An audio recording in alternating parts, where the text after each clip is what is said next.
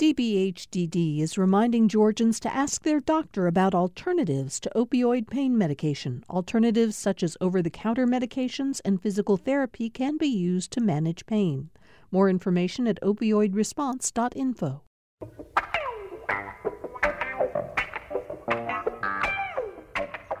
Welcome to the Tuesday edition of Political Rewind. It's Tuesday, March 9th. I'm Bill Nigut. Glad to have all of you with us today. Last night was a very late night, excuse me, in the Georgia legislature. It was crossover day, as we've discussed on the show yesterday and a little bit last week. And formally, as you all know by now, it's the final day in which a bill it can be passed in one house and then still be alive for the remainder of the session, although there are all sorts of technical ways to get around that. The main legislation that people were focusing on last night were the Republican-sponsored bills aimed at changing how Georgians vote. As you all know, Republican supporters of the measure have said that their constituents do not trust voting outcomes in the state, and they think that these measures will protect voter integrity, make people feel confident in the outcome of elections. And, of course, opponents say that they are efforts at voter suppression. The biggest bill in that regard was the omnibus bill in the Senate, which, among other things, would end no-excuse absentee balloting and would put new measures in place to assure voter ID for absentee balloting. That big bill passed by just one vote in the state Senate, completely along party lines. Democrats all opposed it. The Republicans in the bill were the ones who put it across the line. So we're going to talk about that and other measures that did and didn't make it to the finish line, excuse me again, with our panel today, starting with my partner on the Tuesday show, Tamar Hallerman, senior reporter at the Atlanta Journal-Constitution. Tamar, how are you today? Hey, Bill. Trying to catch up on all the drama from the legislature last night. They accomplished so much. It's taken me a while to kind of touch base and make sure I've gotten everything. So lots of stuff. Yeah, tons of stuff to discuss. Thanks for being here. Heath Garrett is back with us. He, of course, a Republican political consultant and a longtime panelist on Political Rewind. Hi, Heath. How are you? Bill, I'm great. It's great to be here with you the day after crossover. Yeah. Did you have any business down there in terms of crossover? Do you have clients who are worried about some of the legislation down there right now? I haven't asked you that this session. Nothing on the legislative side, but obviously a lot of political candidates watching what happens, particularly with this election legislation and how that'll affect next year. Yeah, we'll look forward to talking to you about some of that as we move forward. Nguyen, Democratic representative from Atlanta, who was one of the people who was up late last night, is here. B, thank you for doing the show despite your late night in the State House last night. Good morning, Bill. It's good to be on here. I'm actually looking forward to hearing some of the drama because I have no idea what goes on the Senate side sometimes, and then want to pick Heath's brain on what the heck Republicans are thinking right now. Okay. And we're also joined by the mayor of Augusta, Georgia, a former member of the Georgia legislature, Mayor Hardie Davis. Mayor Davis, thank you for being with us today. I asked you before the show went on the air if you were glad you are now a mayor and don't have to stay up all night on days like yesterday. And in fact, you said, no, you wish in some ways you were able to be down there to fight for the measures you support and those you oppose. Absolutely. Bill, I'm excited to join you guys again. Really happy to be on the program with Tamar, Heath, who I'm just meeting, and, of course, my friend, Representative Nguyen. Looking forward to the conversation. You know, there's so much going on in the legislature right now, whether it's preemption of local government, whether it's attacking private sector businesses, trying to tell them who can come into hospitals and nursing homes, or, for that matter, these issues around ballot access, voter registration. There's a lot going on. And obviously, we've spent an awful lot of time on the show talking about the changes that Republicans have been supporting in terms of primarily absentee voting, but also early voting as well. And Tamar, that omnibus measure that the Senate, in which the Senate kind of put together all of the bills that various Republicans had introduced, did pass pretty narrowly last night, and the measure that's gotten an awful lot of attention is the end to no excuse absentee balloting. That now moves to the House, where Speaker Ralston has said in the past he opposes the end of no excuse balloting. We should also say, as I throw it to you, that the lieutenant governor, who typically presides over Senate sessions, has been opposed to an end to no excuse balloting. And he actually left the chamber during debate on the measure, presumably because he did not want to be associated with a bill that he does not support. Tamar? Yeah, so this bill would restrict absentee voting to people who are at least 65, have a disability, or can prove that they're out of town. And, Democrats have been sending around analyses from groups like the Brennan Center, a left-leaning think tank that showed that it would harm Black voters the most. You mentioned how Speaker Ralston has been critical of some of these proposals, but at the same time, I think there's such pressure from the Republican base right now, given the rhetoric that we saw from former President Trump, especially after the November elections. I think it's going to be very hard at the end of the day for a lot of these Republicans, especially Governor Kemp, who's facing a potential primary challenger backed by former President Trump, to say no to a lot of these. If he's already being called a rhino, a Republican in name only, there's so much pressure from the base right now. And it might ultimately be hard to say no to a lot of these things, even if you ultimately voted for to put in this no excuse, the no excuse absentee voting back in 2005, which Republicans did put into place 15 years ago. So Heath, B. Nguyen sort of set you up. Help us understand. There are a couple of these election bills which polling, AJC polling particularly, has shown that the people of Georgia are okay with. Adding requirements for voter ID, for instance, for absentee voting, it's supported by a majority of people. But some of these measures, like an end to no excuse absentee balloting, take it to a whole new level. So if you don't mind, I'll pose to you the question be asked. What are the Republicans in the Senate who passed this last night thinking? Well, Bill, we've always said you can't take the politics out of politics. And there's no question that since 2018, starting with Stacey Abrams and the suppression campaign that I think, obviously I've said on here, I think has some legal and factual challenges. And then what the President Trump did in Georgia has shaken the confidence of voters of both bases here in the state of Georgia, Democrat and Republican. And so I think these senators are responding to the political pressure of their party and the primary. I think a lot of it's based not in law and in fact. And so what my Senate friends have done is probably overreacted a little bit to the immediate reaction of what just happened over the last 6 weeks. You're right. What started out as probably very good and thoughtful legislation about voter ID and absentee balloting and shoring up some of the technical aspects of this has now turned into based on fear and based on misinformation that was put out over an 8, 9, 10-week period of time by mostly forces outside of the state of Georgia. These legislators are responding to that.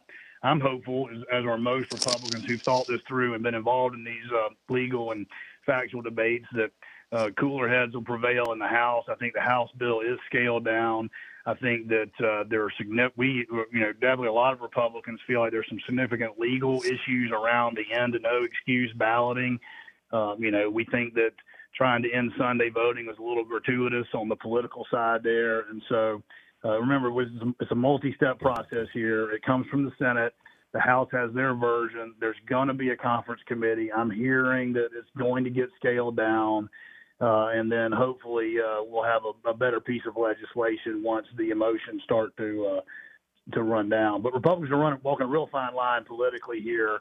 if we go forward with everything that's in this package, I do think it'll be damaged. It's probably bad policy in a couple of areas, and it'll be bad politics come the election in the future. B? Well, I have to respond by saying that in 2018, the basis for voter suppression was backed up by policies that we saw impact the people's ability to vote and to have their vote counted. So an example of that was the litigation in Gwinnett County, where there was just a high number of signature rejection for voters of color, disproportionately Black and brown voters. And that resulted in our ability to create a ballot carrying process. So I reject the notion that the 2018 election was similar to 2020, because in 2020, we saw no evidence. As we are looking at these court cases, the cases that have made it to the State Board of Elections and referred to the AG, there's just simply no evidence to justify any of these things that are being passed by Republicans. And I think that Heath is right that this is going to probably have an adverse effect on Republican voters, because as we know, in 2005, they were the ones who passed no excuse absentee ballot voting. They have used it more than Democrats every single year up until 2020. And I think, what the public probably is angry about is the fact that people started using no excuse because we are still in a pandemic, and this bill does not actually count a pandemic as an excuse to vote by mail.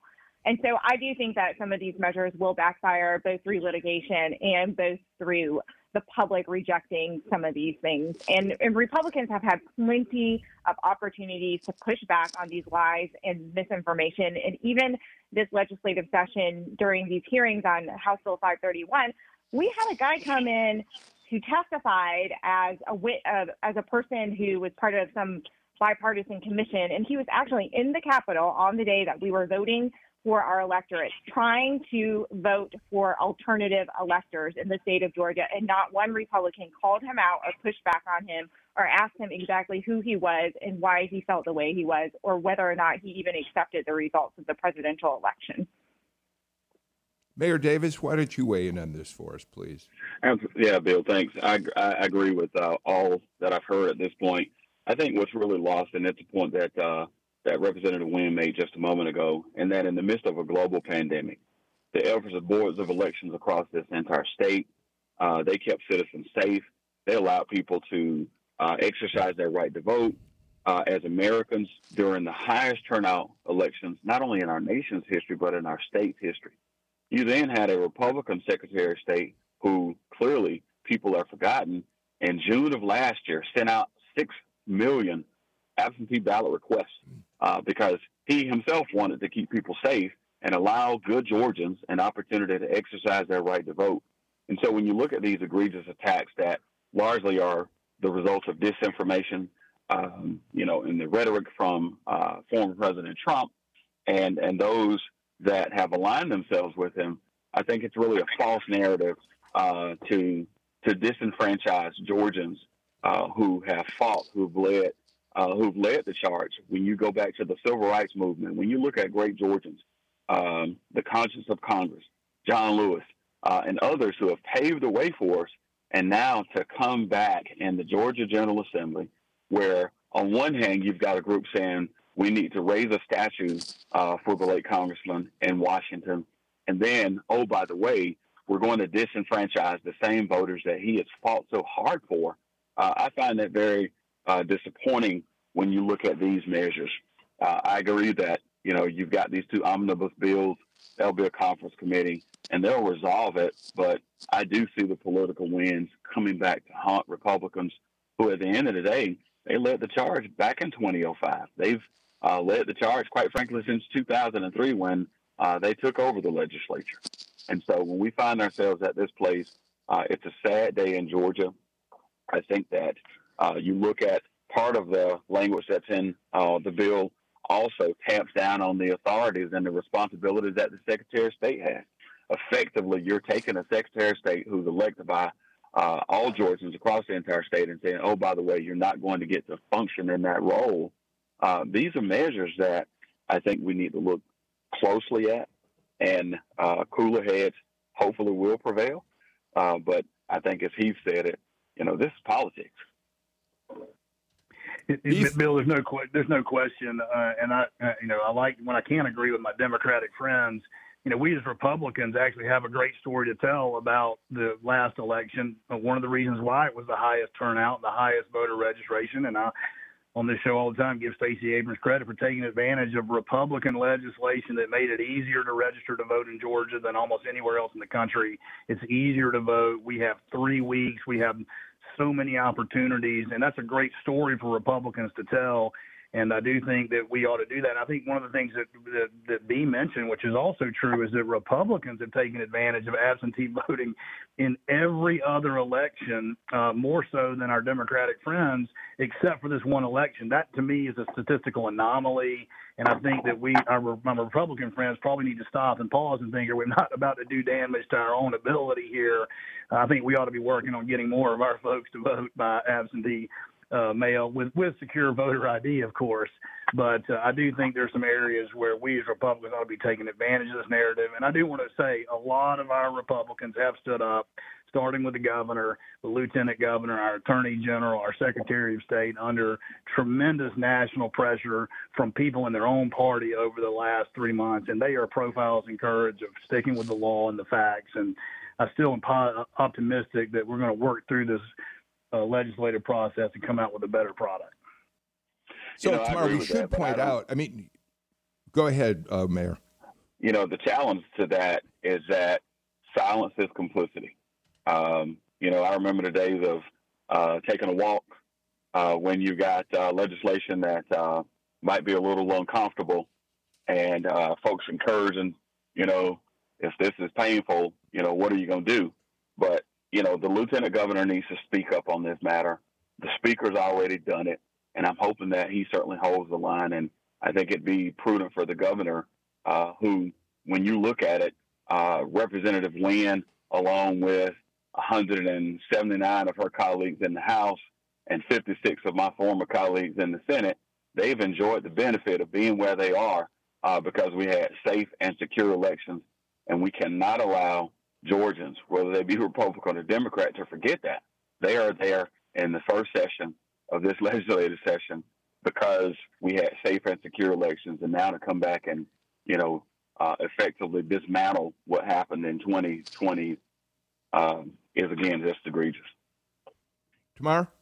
I want to pick up on something Heath mentioned and kind of the good news story about having so many people being able to register to vote and participate in elections. As I was saying last week on the show, I think so much of, perception is reality. And that's not the story that Donald Trump was telling after the election in November. It's not about access in his narrative. It's all about, election integrity and voter fraud and all of those ideas. So I think if you're a Republican, or at least in a district, maybe not a suburban district, a more rural district where Donald Trump is overwhelmingly popular, I don't think you can tell that story right now, Heath, that, about voter access. It's all about voter fraud, even if the audits don't show that. It's so much Donald Trump's party right now, and if you want to appeal to those voters, you really do have to put your messaging in lockstep with Trump's. And I think that's why you're seeing so many of these legislators stepping in the way that they are. I want to give you a chance to talk about that in a minute, Heath, but let me add another element to this and give you a chance on this. We've talked about the Brennan Center study on voting measures across the country, many of which are Republican measures to reduce the ability of people to get to to have absentee ballots, to have early voting and that sort of thing. I mentioned a couple of the items that the Brennan Center published over the weekend in their study specifically of the Georgia election bills. And one of the study concluded that the Georgia Republican bills are aimed at slowing down the ability of African Americans to vote, blocking voting. Here's just one piece of data that they included in their study. They show that just about 30%, 29.7% of early mail-in votes, rather absentee votes, came from black voters, as opposed to 24.2% of white voters. Now, that doesn't seem like a huge difference. It is some 5 points or so, but in a state as evenly divided as Georgia, the margins for victory are getting slimmer and slimmer, and so it doesn't take much to dilute the vote, in this case, of black voters who have chosen absentee balloting as their preferred method for casting their ballots be. Well, I think that when we talk about voting in Georgia and in our country, we have to take into account the history of voting. And we know that in this country, voting has been restrictive. It has began as something that has been restrictive only to white male landowners, and everybody else had to fight, had to give up their lives, and earn the right to vote. And so fundamentally, a lot of this is at the heart of that. There's one party who believes in access for as many people as who are eligible to vote. Those are the Democrats. We want to see everybody be able to vote no matter what, if you are eligible to vote. On the Republican side, they want to see voter restriction. And so the messaging of unprecedented turnout and the access in Georgia doesn't bode well with Republicans because fundamentally they just don't want people to vote. And all of these measures in 531, when put together as an omnibus package, it slowly chips away at black and brown voters. One thing that's probably not being talked about as much is the provision that takes away provisional voting, right? And so in some of the statistics that were cited in the well by the Republican author, they were actually not true. Every single year in Georgia elections, including 2020, 2019, or 2018, we've had tens of thousands of people who had to vote provisionally out of their precinct. And that tends to happen more in metro counties where there are multiple precincts, where it's confusing, where there's consolidation, where there's an early voting location that's also open on Election Day. For example, I was a poll watcher in Fulton County in November, and 600 people voted in person that day, and half of those were out of precinct voters because it was an early voting location that also happened to be open on Election Day. Voters thought because that location was open for 3 weeks that they would be able to vote there on Election Day. They were in the right county, wrong precinct. Under current law, they were able to vote provisionally. Their ballots were automatically cured and counted at the end of the night. Under this new legislation, we would eliminate that altogether. And we have evidence to show that people who vote provisionally, the higher rate and proportion are black and brown voters. And so it's these measures that chip away in small ways so that they come up with, a size of people that can be suppressed or people whose votes will be invalidated enough to swing an election. And we're talking about the big, sexy pieces that are very devastating, ending no excuse absentee ballots, but there are all these smaller things along the way that continue to chip away, and those add up and will make a difference. Heath, the measure that Bea is talking about, which essentially says if you vote in the wrong precinct, your vote is thrown out, period. Even if you're voting for an elected official who's a statewide official, and that measure is being repeated by any number of legislatures around the country. Republicans have taken that up. But Heath, a couple quick things, and then I'll let you get you back in. Number one, I do believe that the lieutenant governor has made it clear he does not support an end to no excuse absentee balloting. I think he has spoken out on that. I think the fact that he rather dramatically excused himself from the Senate chamber last night when this was being debated made it pretty clear that he is not a supporter of that proposal. I just want to, I think, give a fair clarification on that.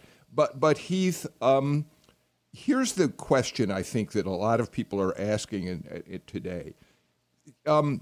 It's the notion of ending no excuse balloting may not be popular across the board in Republican leadership circles, but these bills have a way of picking up steam because of the constituency out there that overcomes what even a Speaker of the House, in this case David Ralston, wants to do. That's really how we got one of the most restrictive abortion laws in the country a few years ago. People said over and over again, no, this will never pass, but the will of the people prevailed. Are you worried that can happen on these bills, and that it's going to be harmful to some of your own candidates in the 2022 cycle?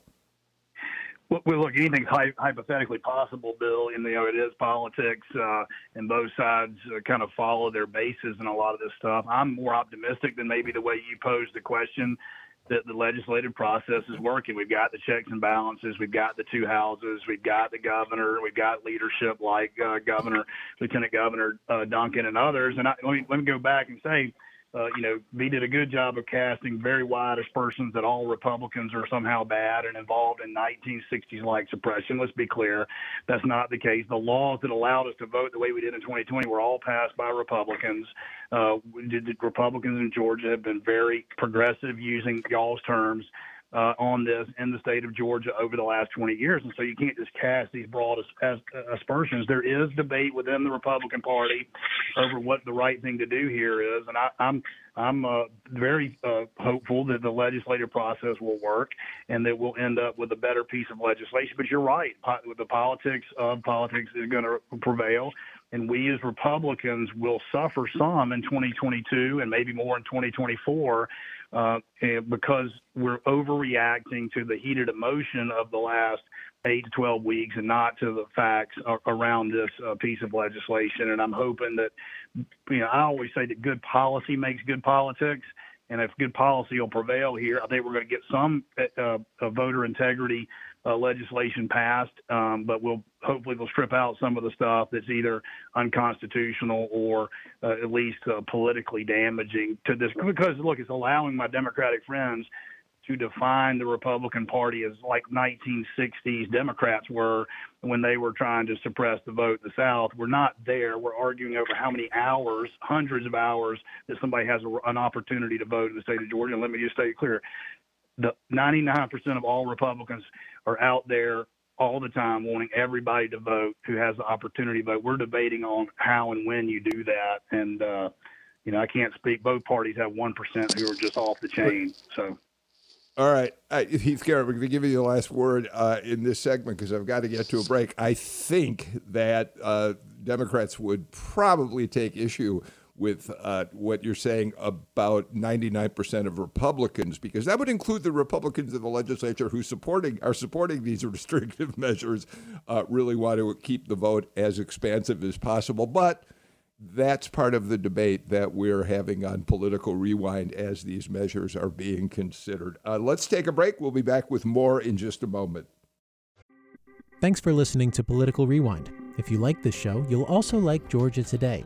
It's a daily podcast from GPB News, bringing you compelling stories and in-depth reporting that you won't hear anywhere else.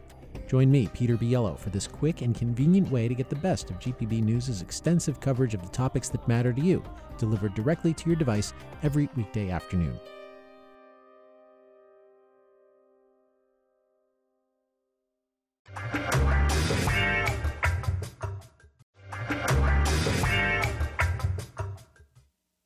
Joining us on Political Rewind today, Tamar Hallerman, senior reporter for the Atlanta Journal-Constitution, Heath Garrett, Republican consultant, Representative B. Nguyen, a Democrat from Atlanta, and Augusta Mayor Hardie Davis. Mayor Davis, when we have a mayor on the show, before I go back to talking a little bit more of the legislature, we like to check in on how things are going in your cities. The last time you were on the show, you took pride in pointing out that Augusta and surrounding Richmond County had the highest rate of vaccination inoculations in the state. Are you continuing to do well in that regard? And is there at least some equitable distribution of the vaccine going on in Augusta, Mayor?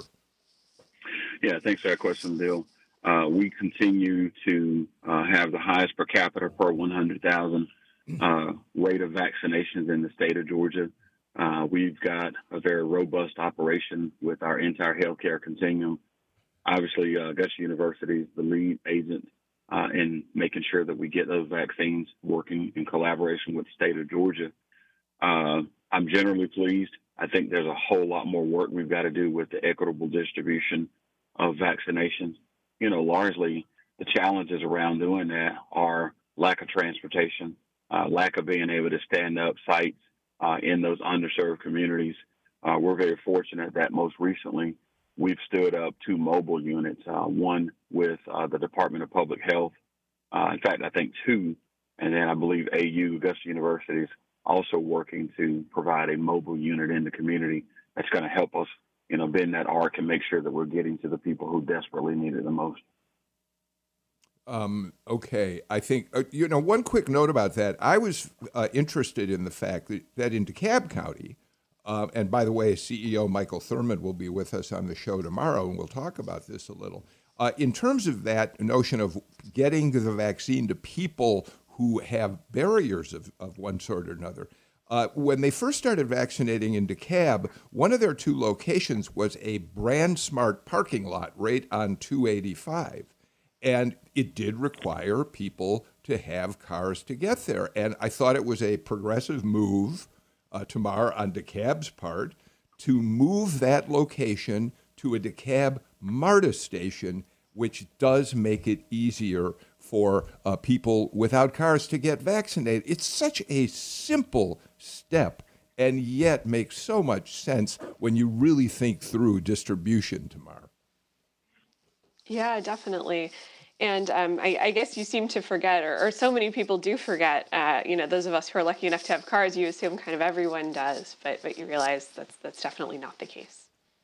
Yeah. All right, let's move on and talk more legislative matters. It was not expected to face trouble, and in fact it didn't. It passed out of the House unanimously, but the effort to overhaul the citizen's arrest statute, the Civil War statute, which was first put in place most certainly to help white slave owners, and then later in the Jim Crow days to help whites who were trying to keep black people, repressed in their communities. It helped them make these citizens' arrests.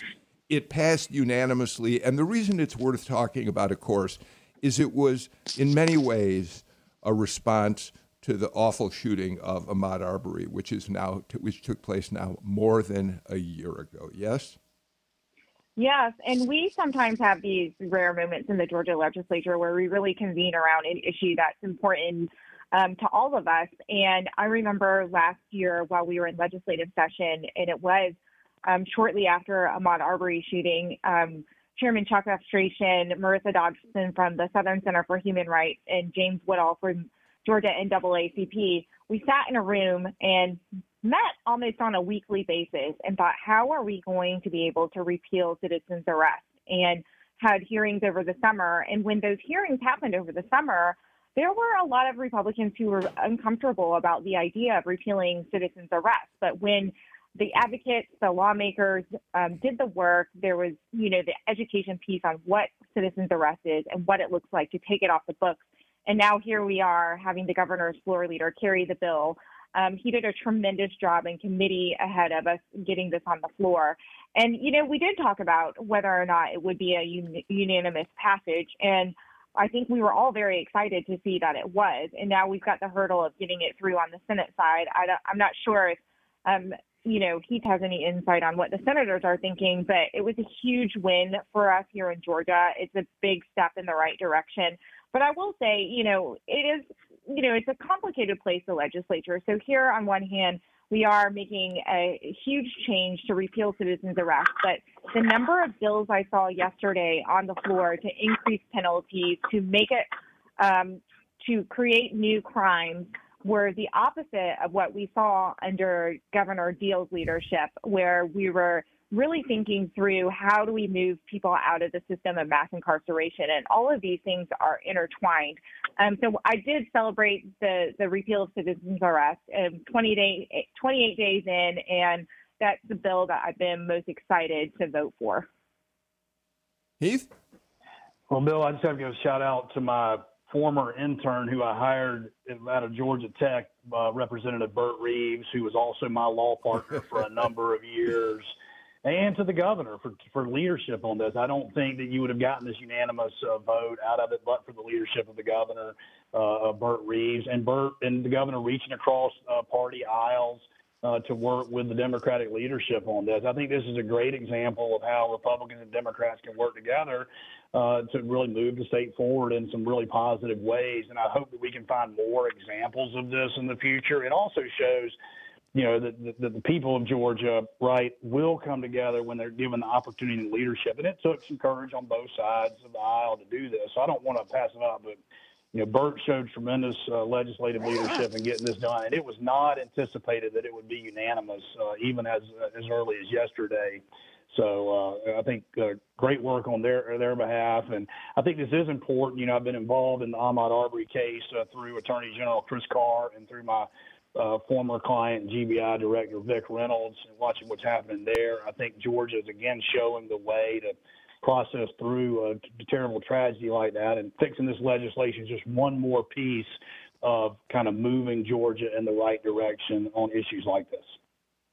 Mayor Davis, I think many people, I certainly count myself as one of them, were very surprised to learn the origins of Georgia's citizens arrest law, that it was a Civil War era law that gave whites the power to go after their black slaves and essentially arrest them without law enforcement being involved.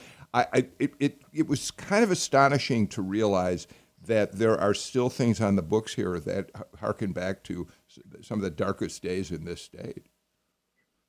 Yeah, I agree. I think, I want to echo that this is really a moment to pause and to celebrate the good work of the legislature. Point of personal privilege again. Go Jackets, Bert Reeves. That's good stuff. I'm excited about that. I wasn't going to let that one slide. We don't get often the opportunity to do that. But no, I mean, in all honesty, I've had the fortune of, meeting Ahmaud Arbery's mom from Waynesboro over here, just down the road from us in Augusta. This is a good day in the state of Georgia. To your point, Bill, we've got a host of, old laws that are on the books that take us back to that era. That's why you've got to elect people of candidates of your choice, folks who care about the state of Georgia, who care about one another, who roll up their sleeves and get in the room, as Representative Nguyen just said it, and lay down their partisan weapons of war and the lines of color and say, what matters to us? And let's get it done. Very similar to the hate crimes legislation from last year, which was another step in the right direction. And so we continue to make these strides. Georgia is going to continue to be the place that it is and the state of opportunity for everybody.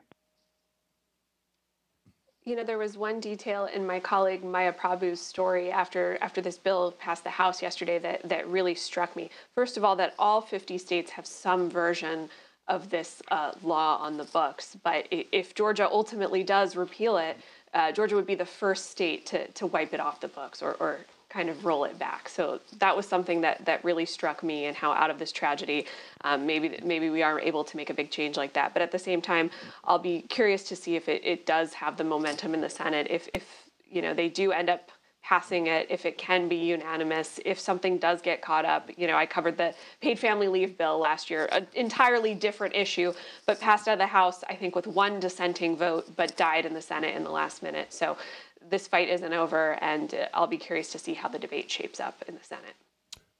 All right, let's do this. Let's take our final break of the show. And Mayor Davis, I know you have an appointment and that you're going to have to leave us. So is this a good time to thank you for being with us and to let you go off and take care of the business you have to deal with? Yeah, Bill, it is. Again, thanks so much for inviting. Always great to be in your company. Representative Nguyen, keep the fight, and appreciate the work that you're doing. Tamar, always good to be here, and it's my pleasure to meet you, Heath. Look forward to having some good Dr. Pepper conversation with you. Mayor Hardie Davis of Augusta, thank you so much for being with us for the show today. Let's take our final break. We'll be back with more in just a moment.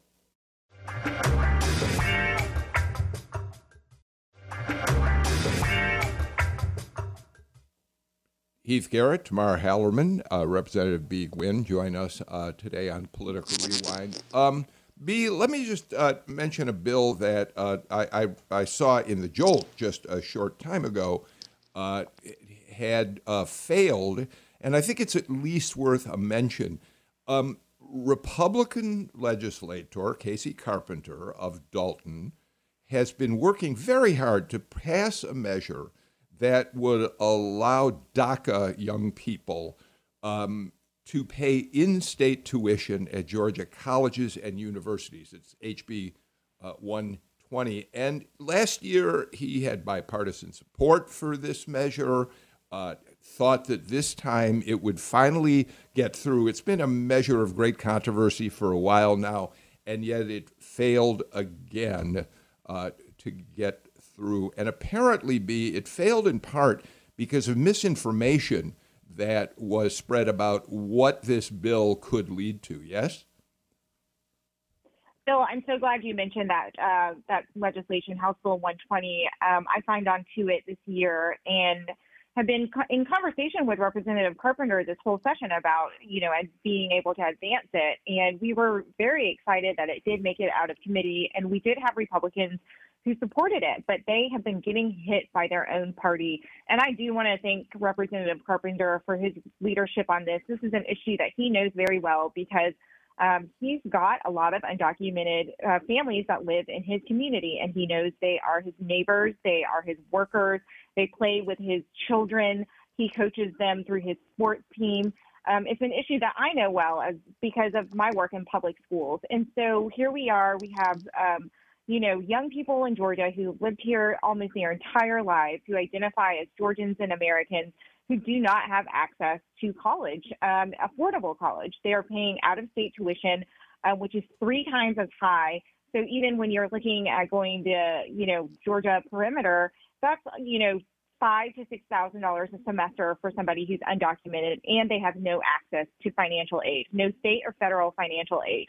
So I've seen a lot of my students in the past not be able to go to college because they simply couldn't afford it, not because they weren't smart enough, not because they didn't want to contribute, but because they could not pay for it. And it's a workforce issue. It's an equity issue.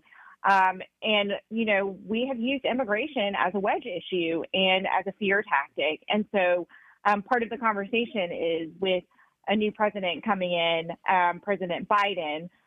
There was some rhetoric from the far right suggesting that we currently have a new border problem that I guess apparently occurred in the last 70 days or so. And it was very sad to see because Americans across our country support DACA recipients being able to have access to college. It's a workforce issue and an equity issue. Representative Carpenter did a tremendous job, and there were other Republicans who stepped up and supported him, and they just got hammered. They got hammered by their local Republican parties.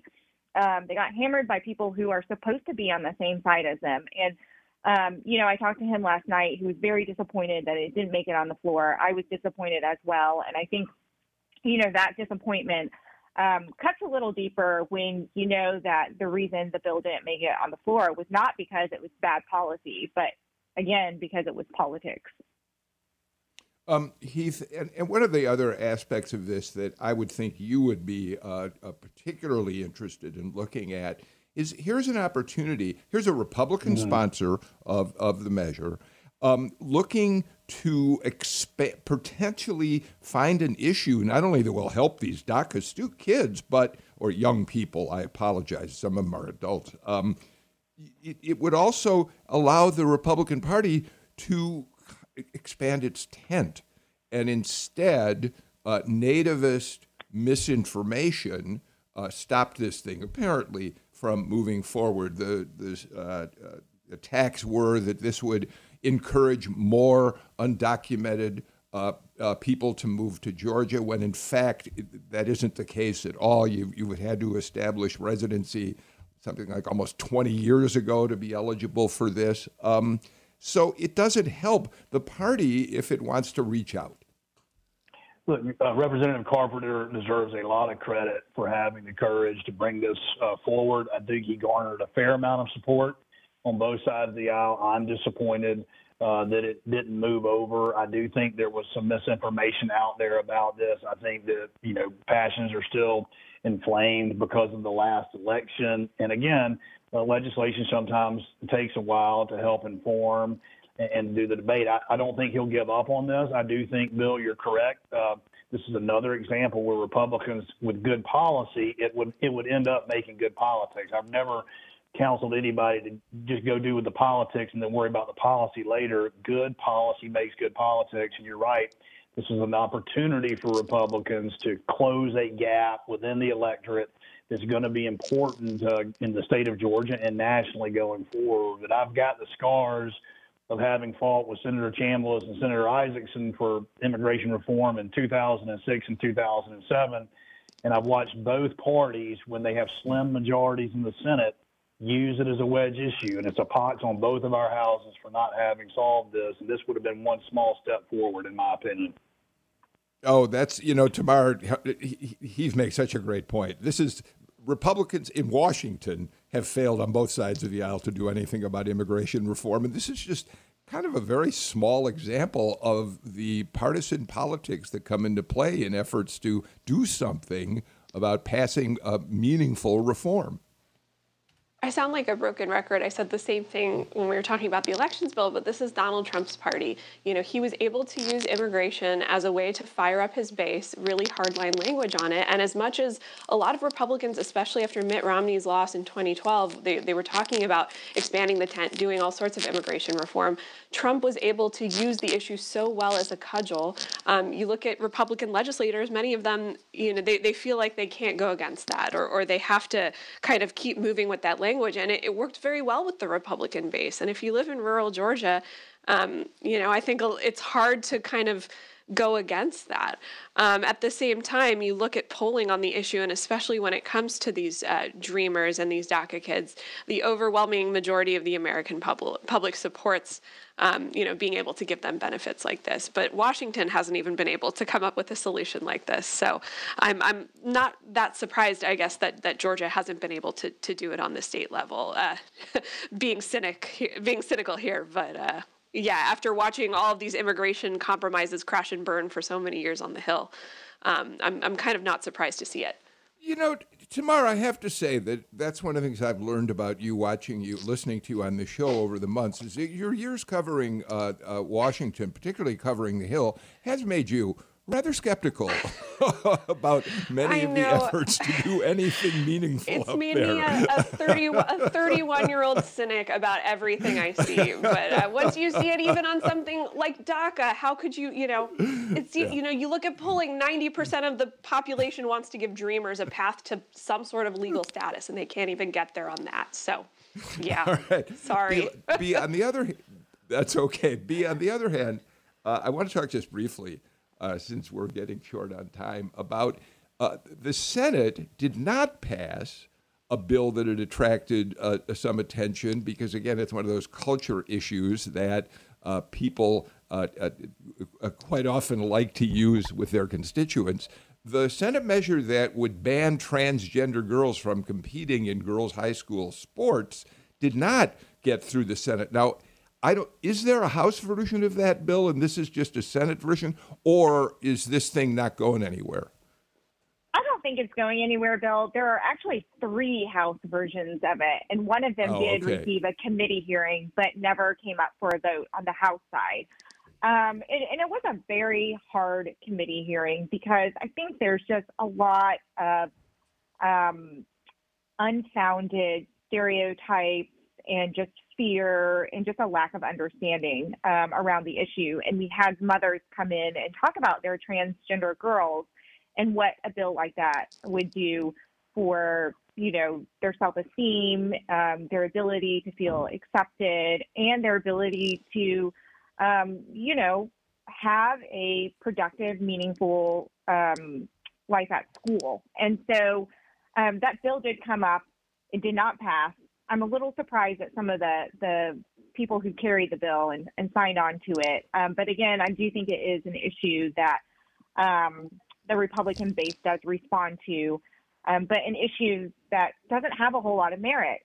We did ask one of the bill sponsors, are there any cases in Georgia where a transgender girl, a transgender woman, played on a sports team and ended up inadvertently harming another girl on the team? And the answer was no, it just is not happening. And it's just such a small segment of, girls who just simply want to be part of their school team and play with their classmates and live their lives in a way that normal kids can live. And so I don't think that we will see any movement on it.